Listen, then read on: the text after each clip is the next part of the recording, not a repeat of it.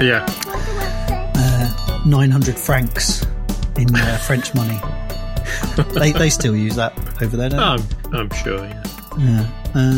Welcome to North v South, the podcast that is and isn't about design. I'm John Ellerman, and on the other end of the line is Rob Turpin. Hello. Hello. If you haven't listened to us before, then we are two privileged white men talking a lot of nonsense. Much the same as every other podcast. Yes, and also we're hunted by the government, Rob. Podcasts are full of moaners and people who don't want this country to succeed. Are we part of the woke brigade? Yep. If you're from North London or you have a podcast, that's it. Yeah. Game over. Damn it. So how are you, John? I'm okay. Yes, I'm very tired and a little bit under the weather in terms of a bit of a cold. It's that time of year, isn't it? I haven't braved the heating yet. So it's a bit chilly in this house. Yeah, you should put the heating on. Get yourself a hot toddy. Get your hot water bottle. I've got some merino layers on, Rob. Have you? Yeah. You're close to the sheep today. You got your gin and tonic. Nice glass of cider. So we normally start with what's on our desks, but I think today we should start with the sad news about Kim Jong-gi. Okay. So if you don't know Kim Jong-gi, he's an illustrator and comic artist, muralist, teacher, and probably one of the most talented draftsmen ever. This incredible ability to draw everything from seemingly any angle and viewpoint straight off the cuff without any sketching first. He just draw away with a brush pen on a board and just create the most marvelous, intricate worlds full of people and giants and teddy bears and motorbikes and guns and monsters, and an absolutely astonishing talent. Twitter and sort of social media today has just been awash with people really sad at losing him, not just for his kind of ridiculous generational talent, but he was apparently an incredibly nice guy and incredibly humble. Really full of joy about art and illustration, and took a lot of joy in sort of bringing other artists on. He had a kind of a cooperative group of artists that he sort of helped publish and did tours with. And yes, incredibly sad. So if you can hop on YouTube and look up Kim Jong-gi's work, you'll be blown away, I think. Yeah, if you haven't seen a live footage of him actually working, it's an absolute treat. I watched a little video of how he draws, kind of his process, and he was talking, and I don't know how much of this was tongue-in-cheek or how much of it was almost just kind of how he visualizes how he thinks, but he talked about when he draws something, he almost creates a little character or series of characters that he, in his head, he puts into the situation and then sees the world through their eyes. Wow. So he can kind of place them in a street from a different viewpoint and visualize the street from that little character's point of view and then draw it. That's really, I mean, I don't know if there's any way you can kind of learn to draw like him. He's just astonishing. No, I think that's a very rare ability, isn't it? And sometimes he sees in different like camera angles. So he might be a fisheye view, or it might be telescopic, or it's incredible that he could shift and change the way he looked at the world. Absolutely remarkable. Just with black ink and a brush. And there's no pre-drawing, is there? No. I mean, he did say in this video I saw today that he does sometimes use reference, but he's trained himself to look at things and remember how they look and he's spent 20 or 30 years doing that. And he just has this incredible visual library. He can draw a motorbike from any angle accurately, and a biplane, or I don't know, the inside of a washing machine. It's just incredible. Oh, gone far too soon. I mean, he was 47? 47, yeah. Yeah. Well, very, very sad day for the illustration world. So, what else? What else have we got, John? What's been on your desk this week?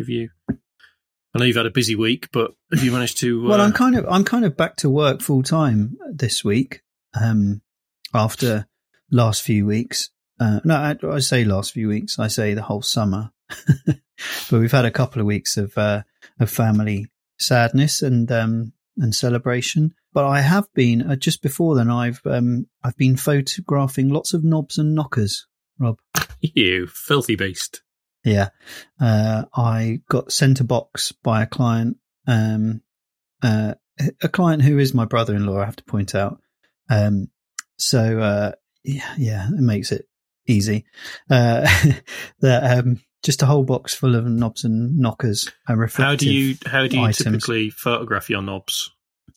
Well, with a lot of light, and I don't know. I'm not a professional photographer, so I don't know why I was, why I'm doing this. Secondly, reflective things are a nightmare to photograph. Yeah. And I don't have any equipment to do it. So it was a lot of tissue paper to try and dampen down reflections and all that kind of stuff. But I only had 6 shots to do. It's taken me like 3 days, but I got there in the end. And you realise that with objects like that, you either have to have a camera that's very, very far away, so everything's in focus, or if, like me, you're in a tiny little box room, you have to work out a way of making the whole image in focus, or just saying, well, actually, the whole image is going to be, there's only going to be a bit in focus. Yeah. But because it's a product, you can't really do that, can you?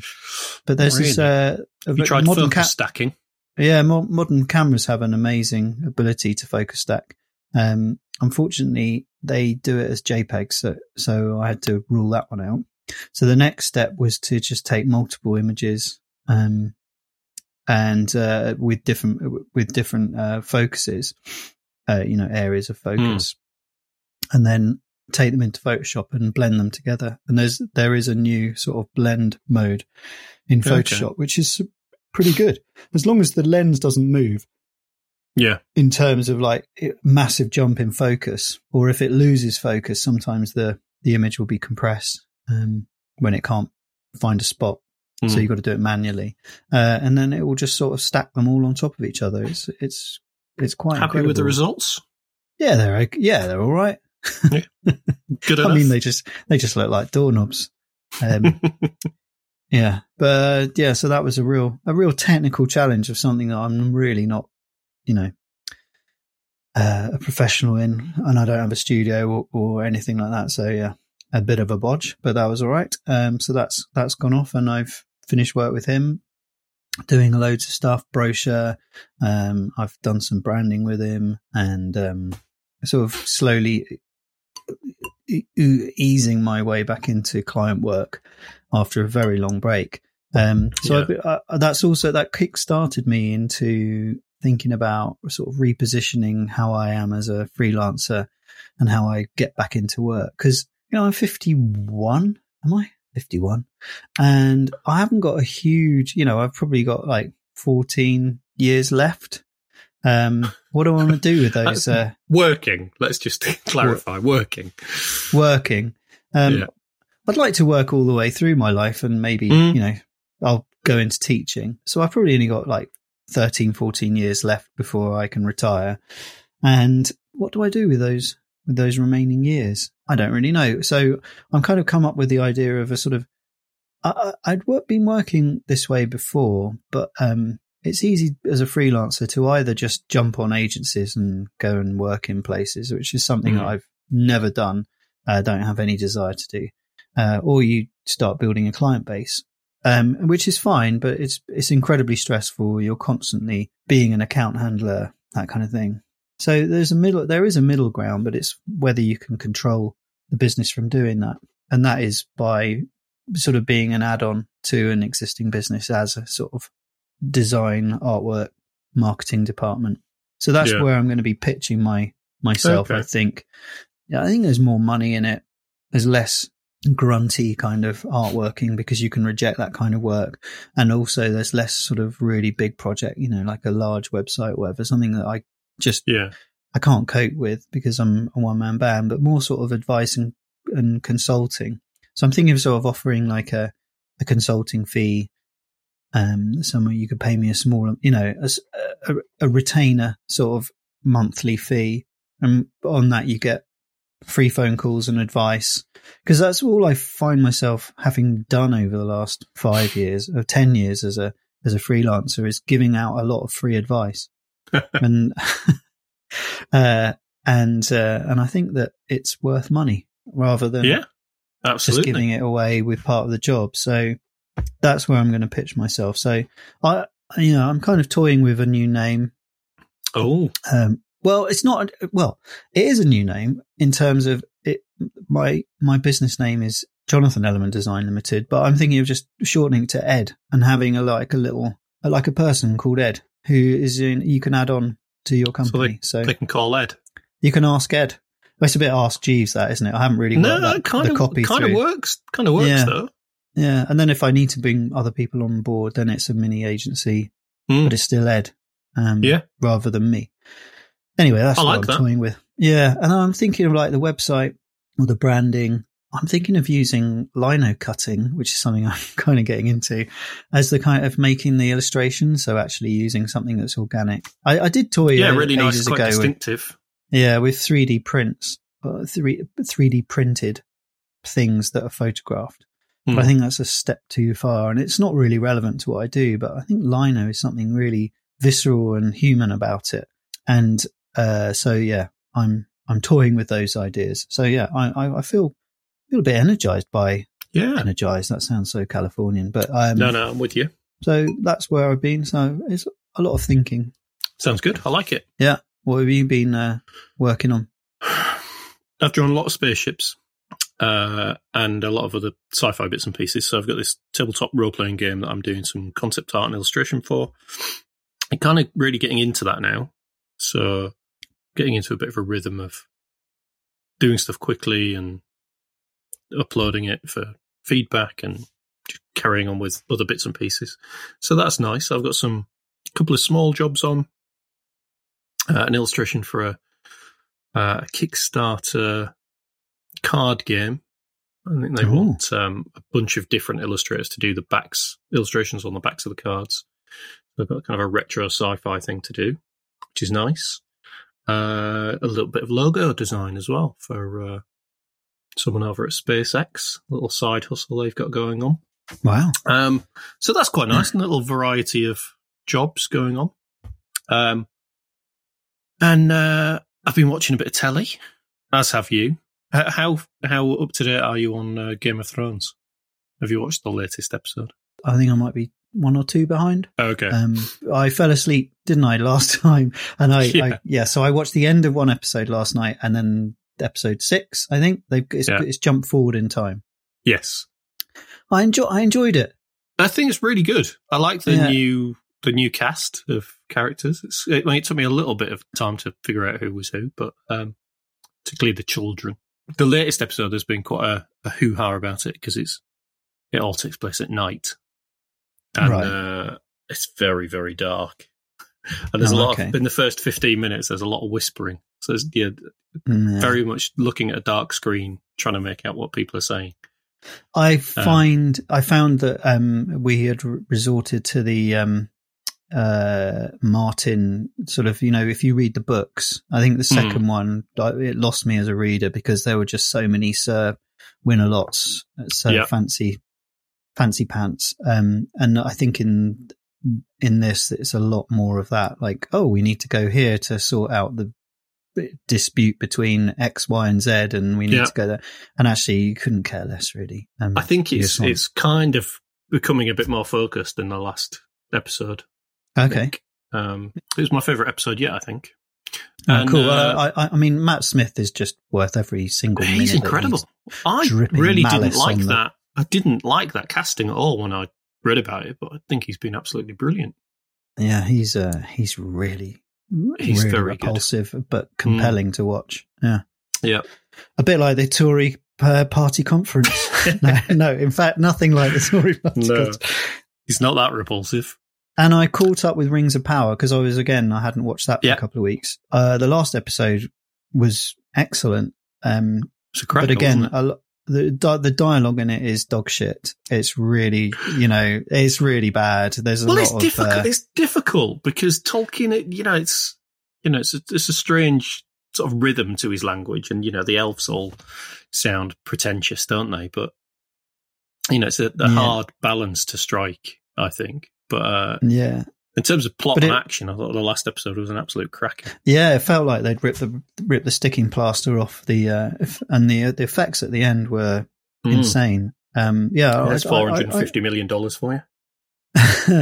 Yeah, I mean it's excessive, isn't it? I did start watching Andor under your recommendation, and I watched the first 2 episodes in a row, which is unlike me, and I loved it. I thought it was kind of bit noirish, bit Blade Runner-y. Do you know, it felt a bit like the Ravana books in Warhammer. It's kind of like there's sort of, they're sort of chasing down somebody, but planet who's left the planet, but they've got to go somewhere else. And it is, I'm glad you're enjoying it because I watched the latest episode today, and I think it is the single best 45 minutes of Star Wars ever. Well, I think it elevates Star Wars to serious TV. I thought it was absolutely sublime. Very little happens, but it's like a 1970s, I don't know, sort of Sidney Pollack film or something. It's really sort of slow and considered, and there's lots of dialogue, beautifully filmed and lit. I just thought it was incredible. It's got some cracking actors, sort of Shakespeare, British Shakespearean actors in it. Yeah. And I think that really helps. I think that's somewhere that Rings of Power is really missing a really big actor. Not for publicity or anything like that, but just to give it a bedrock of a bit of gravitas. Yeah. Someone who can really take those. That's it. There's no McKellen or... No, you can take that dialogue and turn it into something magical rather than, the sort of the Harrison Ford of like, you don't have to say this, George kind of quote. Yeah. The other thing I've watched, which I thought was sort of going to be throwaway trashy, is The Old Man, which is also on Disney, which is a Jeff Bridges thriller. And he plays an old... Is that a new thing? Yeah. He plays an old CIA or FBI agent or something. And he's kind of on the run from his past, and he's been, living low, sort of off the grid, and no one knows who he was. And then his past kind of catches up with him. And I thought it was going to be a bit like Taken, sort of Liam Neeson, just an old guy kicking crap out of younger people. But it's so much better than that. There are flashbacks to his past 35 years ago in Afghanistan. And that cast, the younger cast, is brilliant. It's got John Lithgow in it as well as kind of his I love him. friend stroke adversary. And the guy who plays the younger version of him is just mesmerising. It's really good. Looking for I do like a thriller, and there aren't, that sounds great. Great stuff. So that's what I've been watching this week. And that's pretty much it for what I've been up to. All right. Okay. Well, yeah, I mean, I watched those things, and I've finished a book that I really enjoyed because I was really hunting for a good book to read. And I got this off of a podcast that I listened to, which sadly has ended. It's called The Culture Bunker. It's part of the Bunker podcast sort of family. And they're kind of, I guess it's like a left-wing Newsnight kind of podcast. But this one is their culture one, which happens on a Saturday. This writer was on it called David Keenan, and it's one of his novels called This Is Memorial Device. And it's him it's memories of him, fragments of memories and essays about him growing up in Airdrie, which, if you don't know, is kind of a town between Glasgow and Edinburgh, pretty run down from all accounts. And it's set in the early 80s in the sort of alternative music scene. And it's about a band that plays a few times and becomes legendary. And it's interviews with all the members and people that were involved in it. So it's kind of like a train spotting. Fiction? It's fiction, yes. Okay. But he has lived a life based in music, writing about music, living in Airdrie, running music shops. Cool. Record shops. And it's absolutely fantastic. It's, long sentences, weird narrative structures from some of the characters. And some of it makes absolutely no sense. Some of it's magical. Some of it's realistic. It's brilliant. Really, really thoroughly enjoyed it. So excellent. I really recommend that. And now I'm on to, I don't know whether you've read this, and I had no knowledge of the book before, but apparently it influenced the early rules of Dungeons and Dragons. It's called The Dying Earth by Jack Vance. I haven't read that. I've read a couple by Jack Vance, but I haven't read that. So it's a kind of, I'd say a sci-fi book. I'd say the bulk of it is sort of fantasy. So it's set on an Earth that is dying thousands of years in the future, probably even further. And so the sun is very close. The moon has left and the Earth has become a kind of magical place. And any kind of technology is described by magic. And it's about these magicians that have learned the ways to use magic. They can only remember a certain amount of spells at one time by learning these sort of phrases. But everything's, flying plants and weird snakes, and they can talk to animals. And yeah, it was, yeah. But yeah, it's he was good friends with Frank Herbert. So I don't know. It's got these it's got worms in it. It's got all these sort of things that have really come out in modern culture that have, you can see where the germ of these ideas have come from. But I just love the language in it, and I love the people. It's so sci-fi. I'm really enjoying it. It's only I think it's like 86 pages long. It's not a really tiny book. Sounds good. So I'm about halfway through already. So yeah, that's what I've been up to. Have you got any news this week, Jonathan? So another RIP is Hilary Mantel, British writer. Again, so young, really. Yeah, I don't think she'd been well, had she, for a long part of her life. But she wrote a book called Wolf Hall, which is a kind of a narrative story about Thomas Cromwell, who was Henry VIII's political advisor, kind of spin doctor, chancellor, his fall from grace. And I think there's 3 books. I loved the first book, Wolf Hall. I think Wolf Hall is probably the finest book I've ever read. Like, in terms of how beautifully, brilliantly written it is. I think it's astonishing. Yeah, she loves a short sentence, and you feel like the conversations that are happening, you're there in the room, and that it's totally genuine. There's no exposition in any of the dialogue. It's absolutely fantastic. And I've read the second one, but I can't remember reading it, so I don't know what was going on. I've read the first one. I think I've read half of the second one. Yeah, I don't know why I didn't. No, and I haven't read any more of her stuff, so I can't say I'm not a mega fan of hers, but the Wolf Hall was a book that I just, just astonishing. It's like John Fowles' The Magus or Secret History by Donatello. It's one of those books, you just read one by that author and you're done. That's like you're full up. It's like a chocolate truffle's worth of their work. But yeah, so R.I.P. her. Sorry. Well, first weird little bit of news. It's 50 years since Dungeons and Dragons was created. Having spoken about Dungeons and Dragons? Exactly. And this is another thing that we love. Lego Ideas, who is the little bit of the Lego company that takes fans' ideas for sets, and they can get voted on, and winners get made into sets. So they've got a Dungeons and Dragons competition for ideas to make a 50th anniversary set. You fancy designing a Dungeons and Dragons Lego set? No, I don't know. It's so difficult. I would just, I would have a Lego version of their box and rules and the dice inside. I think that would be with the crayon, and that would, or maybe just one big D20. Yeah, I don't know how many angles you'd get. You open it up, and there's a dragon inside. Yeah, I don't. There you see, I think, or a gelatinous cube. You could use. I think, or maybe just the contents of a backpack. I think that would be the nicest way of doing it, because I think any animals or creatures that you do are going to be specific to a particular module or add-on, wouldn't they? I don't know. It's or it gets too Tolkien-y. So I'd like to see the first box. The red box.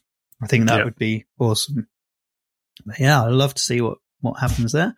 Have you got any ideas what it should be? No, but I will I might have a proper think about that. How do people design these things? Do they do it in that kind of little Lego Builder app? Is that how they do these things? I wonder how different from the original that they end up. I mean, obviously Lego have to go through and make sure that they can make the pieces, or that they can scavenge some of the bits from other sets. Yeah. I've got another bit of kind of pop culture news. James Earl Jones. There's been a couple of bits like this in the news lately. So James Earl Jones, incredible actor, brilliant in Field of Dreams, and obviously well known as the voice of Darth Vader, is retiring as Darth Vader. So I think in a couple of films and a couple of the games recently, he's done the voice of Darth Vader, and then they've used kind of digital stuff to kind of make it sound like he used to sound. But he's now retiring, and he's signed over the rights to his voice to a company that does this technology to kind of change voices, and they did the younger voice of Mark Hamill for Luke Skywalker in, is that The Mandalorian? I think he was in, wasn't he? Yeah, so there's this whole thing of, aging actors signing over digital rights. There's been a lot in the news this week about Bruce Willis signing over the rights to an AI acting software company. But he's got, is it dysphasia? So he can't, he's kind of struggling to continue to act. So he's sort of signing over his rights, I guess, as like a pension. But it's a strange kind of place to be, I think, now with kind of digital actors, isn't it? Yeah, I guess we've got robot politicians. Why not have robot actors? No, I don't like the sound of this at all. But then, I'm over 29. I mean, you're effectively a Luddite. For someone surrounded by technology, I'm surprisingly Luddite. Another culture bit of news, something that I really want to go and see, up to that there, London. At the National Gallery is the new Lucian Freud exhibition, and it's called New Perspectives. I saw a picture in, I think it might have been on Twitter actually, of this painting of this lady, his first wife, called Caroline Blackwood. She was an heir of the Guinness fortune, and a very striking lady. And it's called Girl in Bed. Oh my God. I just want to see that picture. I don't know. There's something about it. It just stopped me in my tracks. It's just captured human emotion utterly perfectly. I know later on he was famous for slabs of meat. Yeah. It's strikingly different to his other stuff. So striking. I mean, obviously all artists change, but the difference between that and his very late work, which, as you say, is kind of these really fleshy paintings with the paint really kind of, spatulaed on. It's just remarkable. I mean, that really reminds me of Stanley Spencer's style. Yes, and before that, like, it's almost open in the way that it's just a very light use of paint, and almost it feels like the flesh is stretched over a three-dimensional shape behind it. The paint itself isn't giving that depth to it. I just want to go and see it. I think it's astonishing. Just on. When is that on? I'll just give you some dates. It started this month. It started on the 1st, I think. Yeah, it's on until the 22nd of January next year, and you have to book to go and see it. Have you seen how much it is, by the way? No. 24 quid. To go around 3 rooms. I know. I mean, I'm still going to go see it, but it's a lot, isn't it? Prices, yeah, it's ridiculous. I've just been sent on the back of that. I've been sent an email by Hannah Muller, who the paper mill or the paper merchants that make most of the papers that I use. 18% price rise in January, Rob. It was a 6% Have last trees month. become more scarce? I think they have since they. No, I don't know, but 18% is insane, right? We've got some real problems coming our way in terms of artists trying to sell our work. We've got 19 days of postal strikes over the next 2 months. 18% price rise in paper. We've got massive increases in electricity. So I think that art, especially printed art, is going to become a lot more expensive and therefore a lot more undesirable. How do we turn that into something positive? I don't want to see I'm never going to start printing on cheap paper or anything like that. But I think there's a limit of what people expect to pay. And obviously my prints are now much, much cheaper abroad, especially America. But then I've lost out massively on the postage. So, I think we're going to just see a death of exporting anything. It's really tricky. Yeah. I don't really know a way around it. We should have lunch and discuss that. But yeah, I think it's going to be a real struggle for big print businesses in terms of putting up your price by 18%. I mean, then that gets reflected in whatever profit margin you've added to that. Yeah. So I think print is going to get a whole lot more expensive, and small producers of art, people who are using, suppliers like Awesome Merchandise who've done all the wrong things. Where are you going to go? I don't know. Yep. Very tricky. Did we talk about Saudi Arabia's giant vertical horizontal city? Yes, we did. Ago? Yeah, we did. Neom. On the back of that, we laughed heartily, didn't we? Didn't we? £500 billion they're planning to spend on it. On the back of that, Saudi Arabia, are you ready, John? Has just won the bid to host the 2029 Asian Winter Games. What? Yes. Skiing, ice skating, curling, I assume. So they're going to build a winter sports park in the mountains of Saudi Arabia, which generally gets a day or two snow a year, apparently.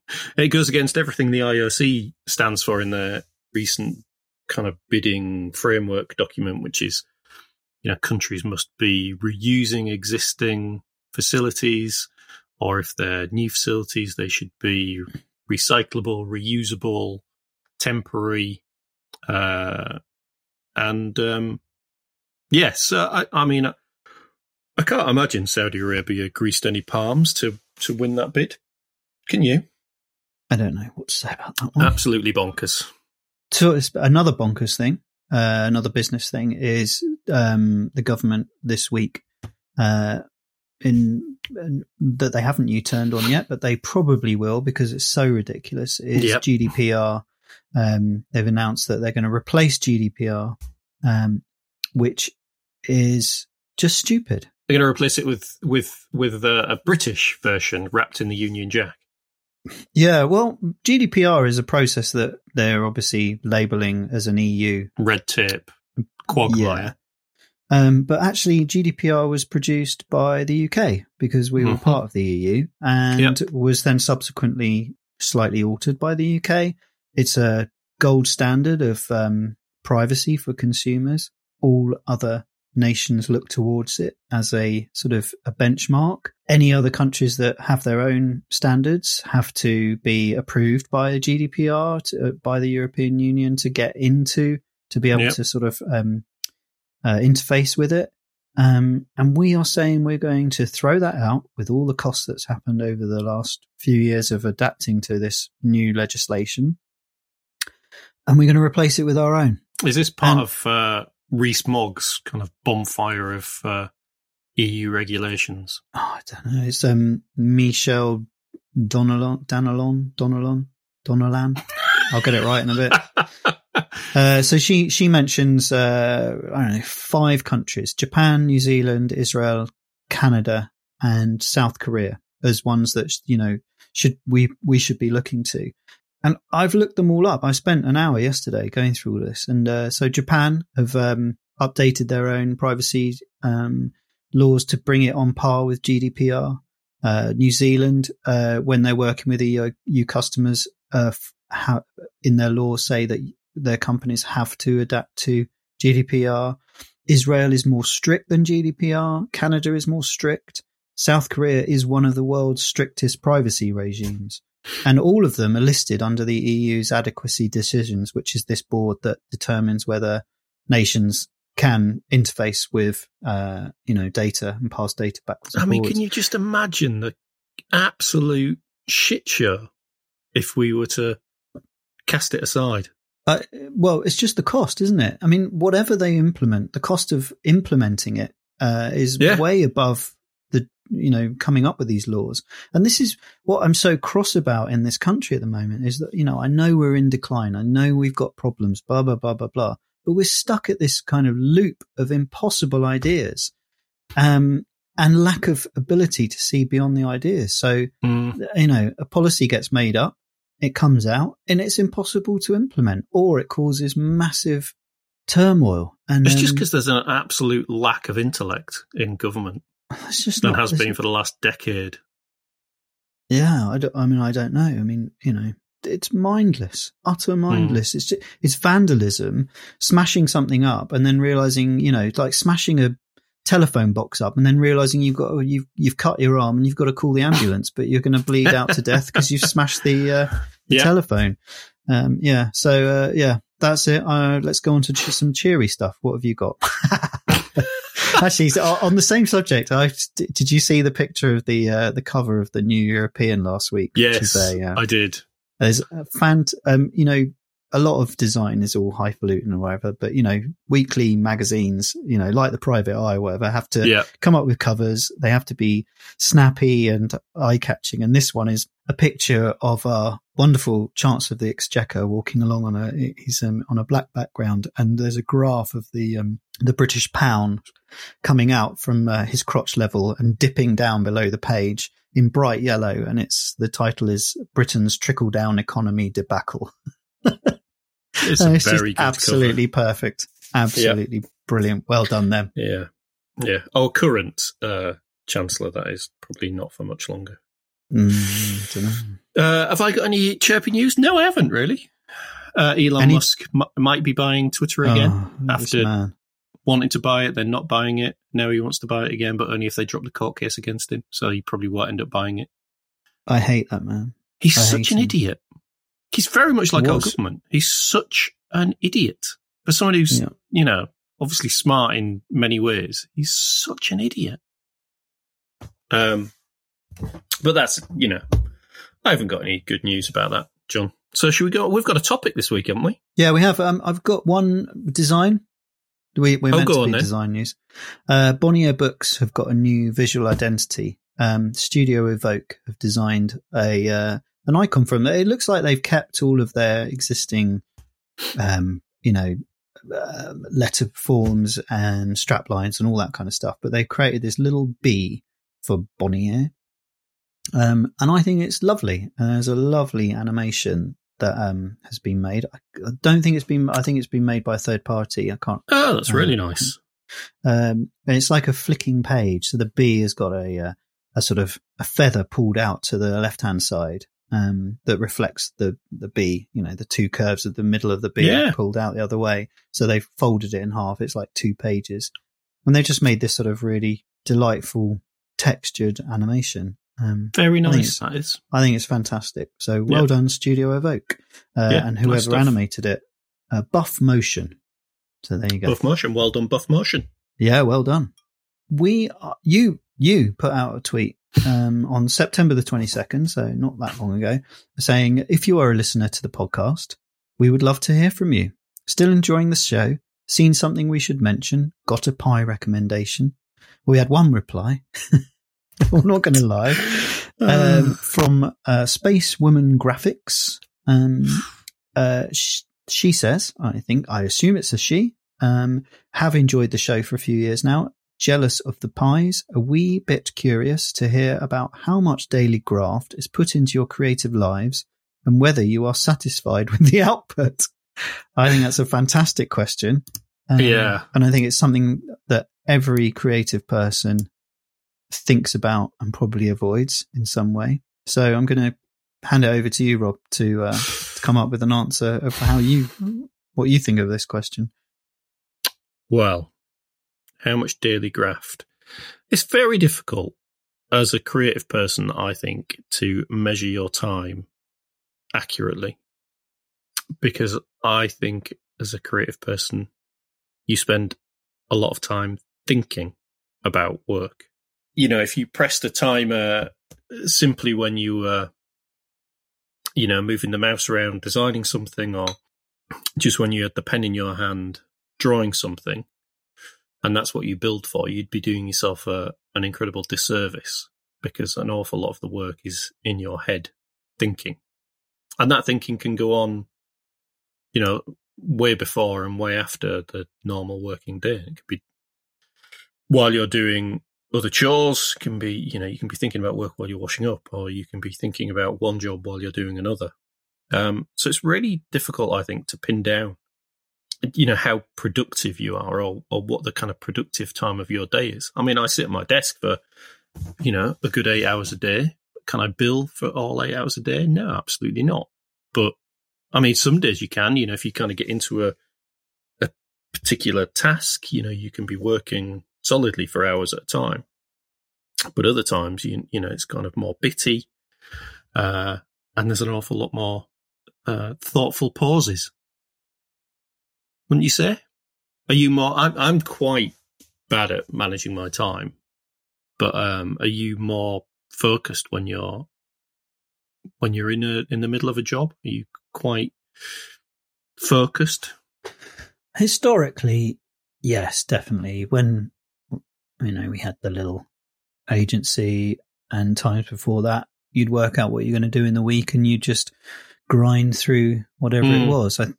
I think because I worked in the studio and I kind of either ran it or was involved in managing certain aspects of a studio, then you would know what your goals were and you'd have wriggle room for other stuff coming in. So it was very much a sausage factory. You're not sitting there imagining, thinking about what's going to happen. You're thinking about, right, how am I actually going to do this? And then every other bit of waking hour when you're walking home or getting, driving home or whatever, you're thinking about how you're going to deal with the stuff coming in tomorrow.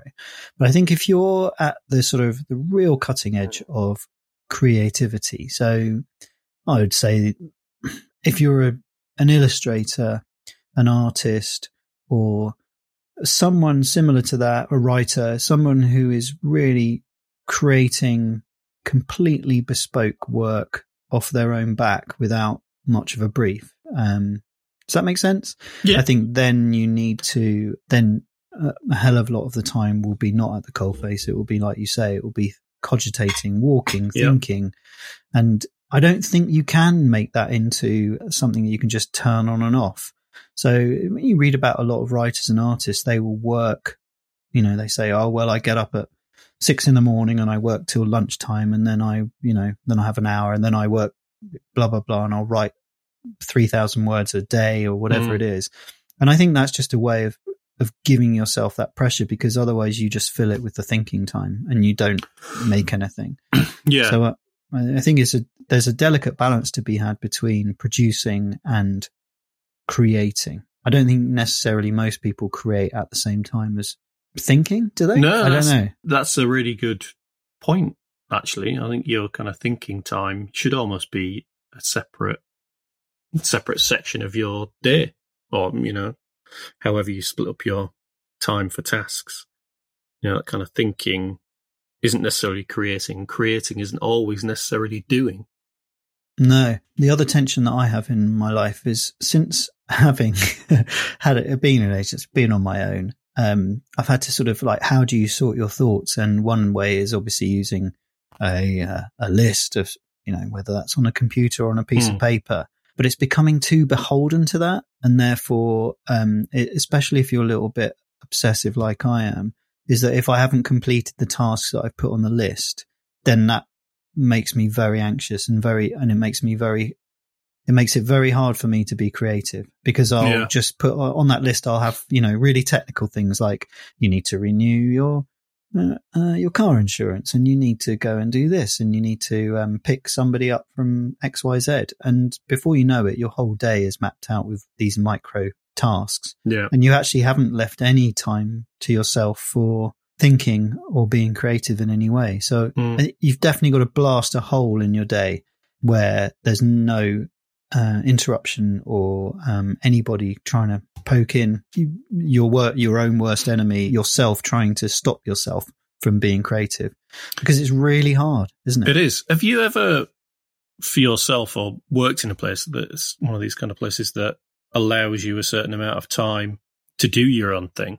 Or have you ever set aside like a half a day a week to work on your own personal projects while you've, client work for four and a bit days? And No, it's never worked for me. I'm too anxious, and it's probably why I've never made a lot of art, even though I'm quite arty, because I can't focus on it. I'll be worrying about making money the whole time, and I think, this isn't going to make money, I can go and do something else.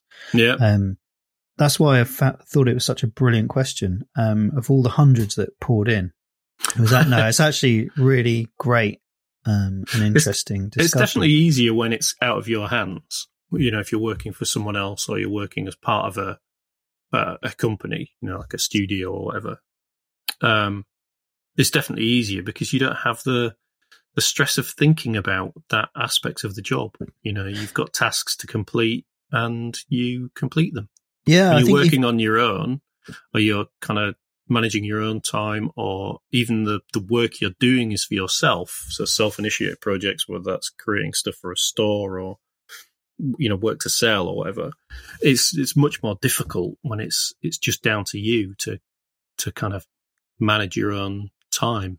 I think you have to be in a certain time of your life, especially in art or design. I think you have to have a lot of freedom. So, i.e., children, wives, husbands, etc. That dilutes your ability to be able to sort of compartmentalize your life from other things. And then there's a certain tipping point where my life became, I was much more interested in, and I still probably am in that at the moment, is I'm much more interested in running my household and family, and I do other things, like I'm a school governor and I spend a lot of time doing that. And so therefore you lose the time or the inclination to spend time on graft. And it's interesting when you work for an agency, and I think, a lot of people out there will work in an agency. So if you're what I'd say, the coalface, and you're an artworker or a designer, a lot of the stuff is delivered into you, and a lot of the time is managed. You're given deadlines, but they're not normally, unless you're working for, newspaper or adverts or something like that. Yeah. They're not normally, you're not going to lose your job if you go a few hours over or whatever. But that you start on a Monday, you finish on a Friday, you might have to work the occasional weekend, but that's it. And so therefore all your creative outside of that time can be used to recuperate, research, do reading outside it, whatever. Yeah. And similarly, if you're a creative director or an account manager or whatever, and you're going out and getting the work, but you get that work in, but then you drop it like a bomb into the production. So therefore you're off to the next thing. So everyone's moving along a path all the time. And I don't think that's the case for freelancers or people who are working on their own stuff. And I think it's incredibly difficult. I don't have any solutions or techniques to it. I think you've just got to create a space, a time when you can just sit and work. without any distractions. That's really important. For me as well, managing the amount of work I've got on is important. I mean, you always want to have work and you always want to have work kind of coming up. But if my to-do list gets too long or I've got too many clients that I need to do work for, I find it absolutely paralyzing. If there's too much work to do, I can do none of it. It's tough. Yeah. So you have to kind of, strike a balance between, having enough to keep you going and not so much that, you freeze. For me. Yeah, it's really, really tough, isn't it? It is. But saying that, I prefer it to working in a studio freelancing. I just couldn't go back and do it. I think, did I burn myself out doing what I was, working in production? Probably. I don't know. I'm trying to find that spark. I'm lucky I've got loads of other outputs to not have to worry about it. But I think if I was living on my own again and I was trying to make money to pay the rent, I would do the easy thing and get a job, or I would, buckle very quickly and get I'd go out and find some clients to do some design. Mint some NFTs. Yeah, but I wouldn't have the mental capacity to do the daily graft, to be an illustrator in one strand of things. I've proved that by failing regularly through my life. So, yeah. But thank you very much for the question. It's brilliant. A great question. More of that, please. So if you're listening and you've got something you want us to talk about or a question about what we do and how we do it, please do tweet. It's the best way to get in touch. Yeah, I've been reading. I had some other newsy bits, but there's a designer called Andy Budd. He's a web designer kind of guy, but he's really good at these kind of sound bites on Twitter, and he's always been he's been around for a long time, but he's always had a brilliant way of looking at the world and being able to disseminate arguments that go on in design. And he had a thread that sort of sums this up in a lot of ways. But this is design. This is about designers. But it says the thread starts: designers are great at spotting problems and offering up solutions. In brackets, or if they're good, processes that will help generate good solutions and validate them, which is something I've always banged on about being a good designer, is creating a process rather than the final solution. But he says, and then he'll say something like that, which, you get quite a lot on Twitter, but then he tempers it with, to us, this feels like we're being super helpful. However, to the people who are ultimately responsible for the product and whose ideas and decisions went into making the current version of the product, this can feel hugely threatening. And that's so true. That's such a brilliant description of the tension that happens between client and designer, or client and artist. I don't know. But and all the other parties involved in the process as well, isn't it? Because the person who sometimes gets in touch with the designer to do some work isn't always the owner of the stuff that's going to be replaced or changed or modified, are they? Yeah. Well, so he comes up with a few iterations, but he sort of he sums up by saying, I honestly don't know what the answer is, but I've seen this pattern play out more times than I can recall. I'm with you there, Andy Budd. Designers trying to help being met with defensiveness come from a place of ego and reputation management. I guess the Kung Fu way would be to make stakeholders think your solution was theirs. That is the art of designing without designing. There's an awful lot of that. I'll sign off on that because I think that's such a brilliant little thread. But go and follow him. He's at Andy Budd. He's full of pithy epithets. Cool. That's what we need. We like a pithy epithet. Website of the week, isn't it? Website of the week. I'll quickly do website of the week. I've had it on the notes for a while. It's called The Kids Should See This, and it is a website that curates, aggregates, collects mainly video content for kids. So it's a Webby award-winning collection of over 5,000 kid-friendly videos created for teachers and parents who want to share smarter, more meaningful media in the classroom and at home. And it's got all sorts of stuff. So it's just at the top of the page at the minute, it's how a Stradivarius trumpet is made, what happens when beavers are reintroduced to England? Why do we need biodiversity? How do bison survive harsh winters? And it's like an instant repository for answers to all the questions that, as a teacher or a parent, you might get asked. It's fantastic. It's really good. And it's like how websites used to be, interesting and not curated in terms of like, what will people want to see? It's just like, here's some random things. A load of good stuff. Yeah. So the kids should see this.com. Oh, that's fantastic. Yeah. Mine is not so much a website, it's a YouTube channel. I think I might have mentioned this chat before, but I've been watching quite a lot of lino cutting videos recently. And this chap is Danish. He's called Emil Underberg. Very good. And I'd say his illustration style is similar to mine in many ways in terms of black and white line, but actually his is much better and looser and more sort of gothic. Just the thumbnail of that kind of looks like Tolkien crossed with Aubrey Beardsley. Yeah, I like it. He makes lino prints, and he prints onto beautiful Japanese paper, really thin. It's easier to actually print onto thin paper, but he just does these brilliant videos. I love them. They're completely silent generally. So there's no soundtrack to them, no plinky plonky music. And it's just a top down video of him carving lino. And nice. If that sounds boring, then watch some Lord of the Rings. That sounds great to me. So onwards to pies. Pies. Here's my pie, John. For the viewers at home, I'm showing John my pie. It's got little caramelised onions on top. Oh, I think. Get you. Yeah. It's a pie minister. I'm sure we've had this one before. It's a pie minister moo pie, which is their steak and craft ale. Craft ale? I'm not sure we've had craft ale. Oh, yeah. It's very crispy pastry. Ooh. Like I say, it's got kind of caramelised sort of dried onions. Even though it's been sat there for 15 minutes, it's still very hot.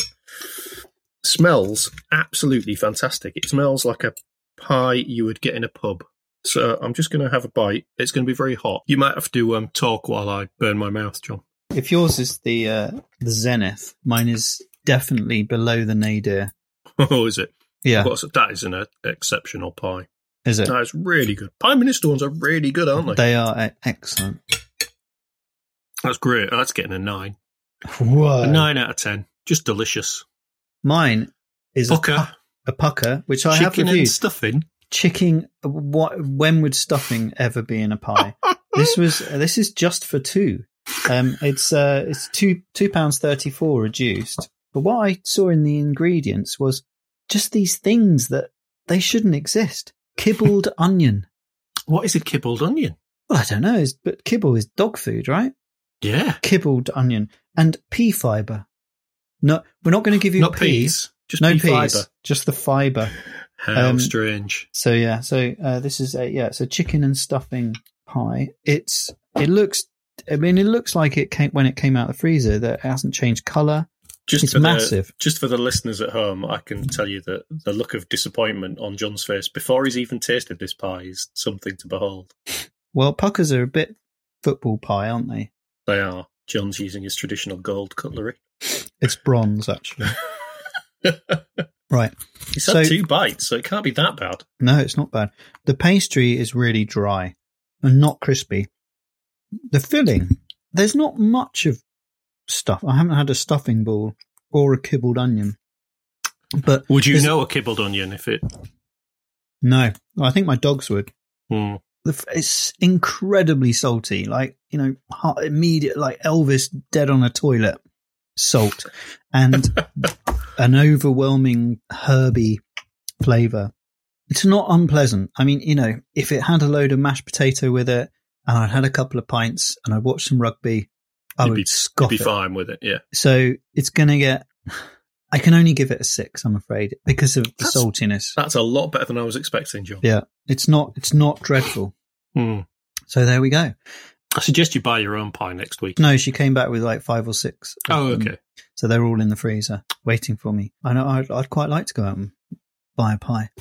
Quite like to be out of my box. Well, that was a lovely hour and 7 minutes, John.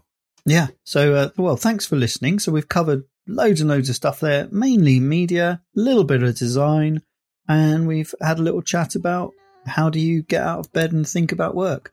Haven't come up with any ideas. No. But it's definitely, if you've got any thoughts... We're here to offer questions, not answers. Yeah, we're here to question and to dispute. And to eat pies.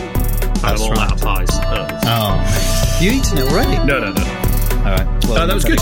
Yeah. Really good to talk to you, John. Speak to you next week. Absolutely.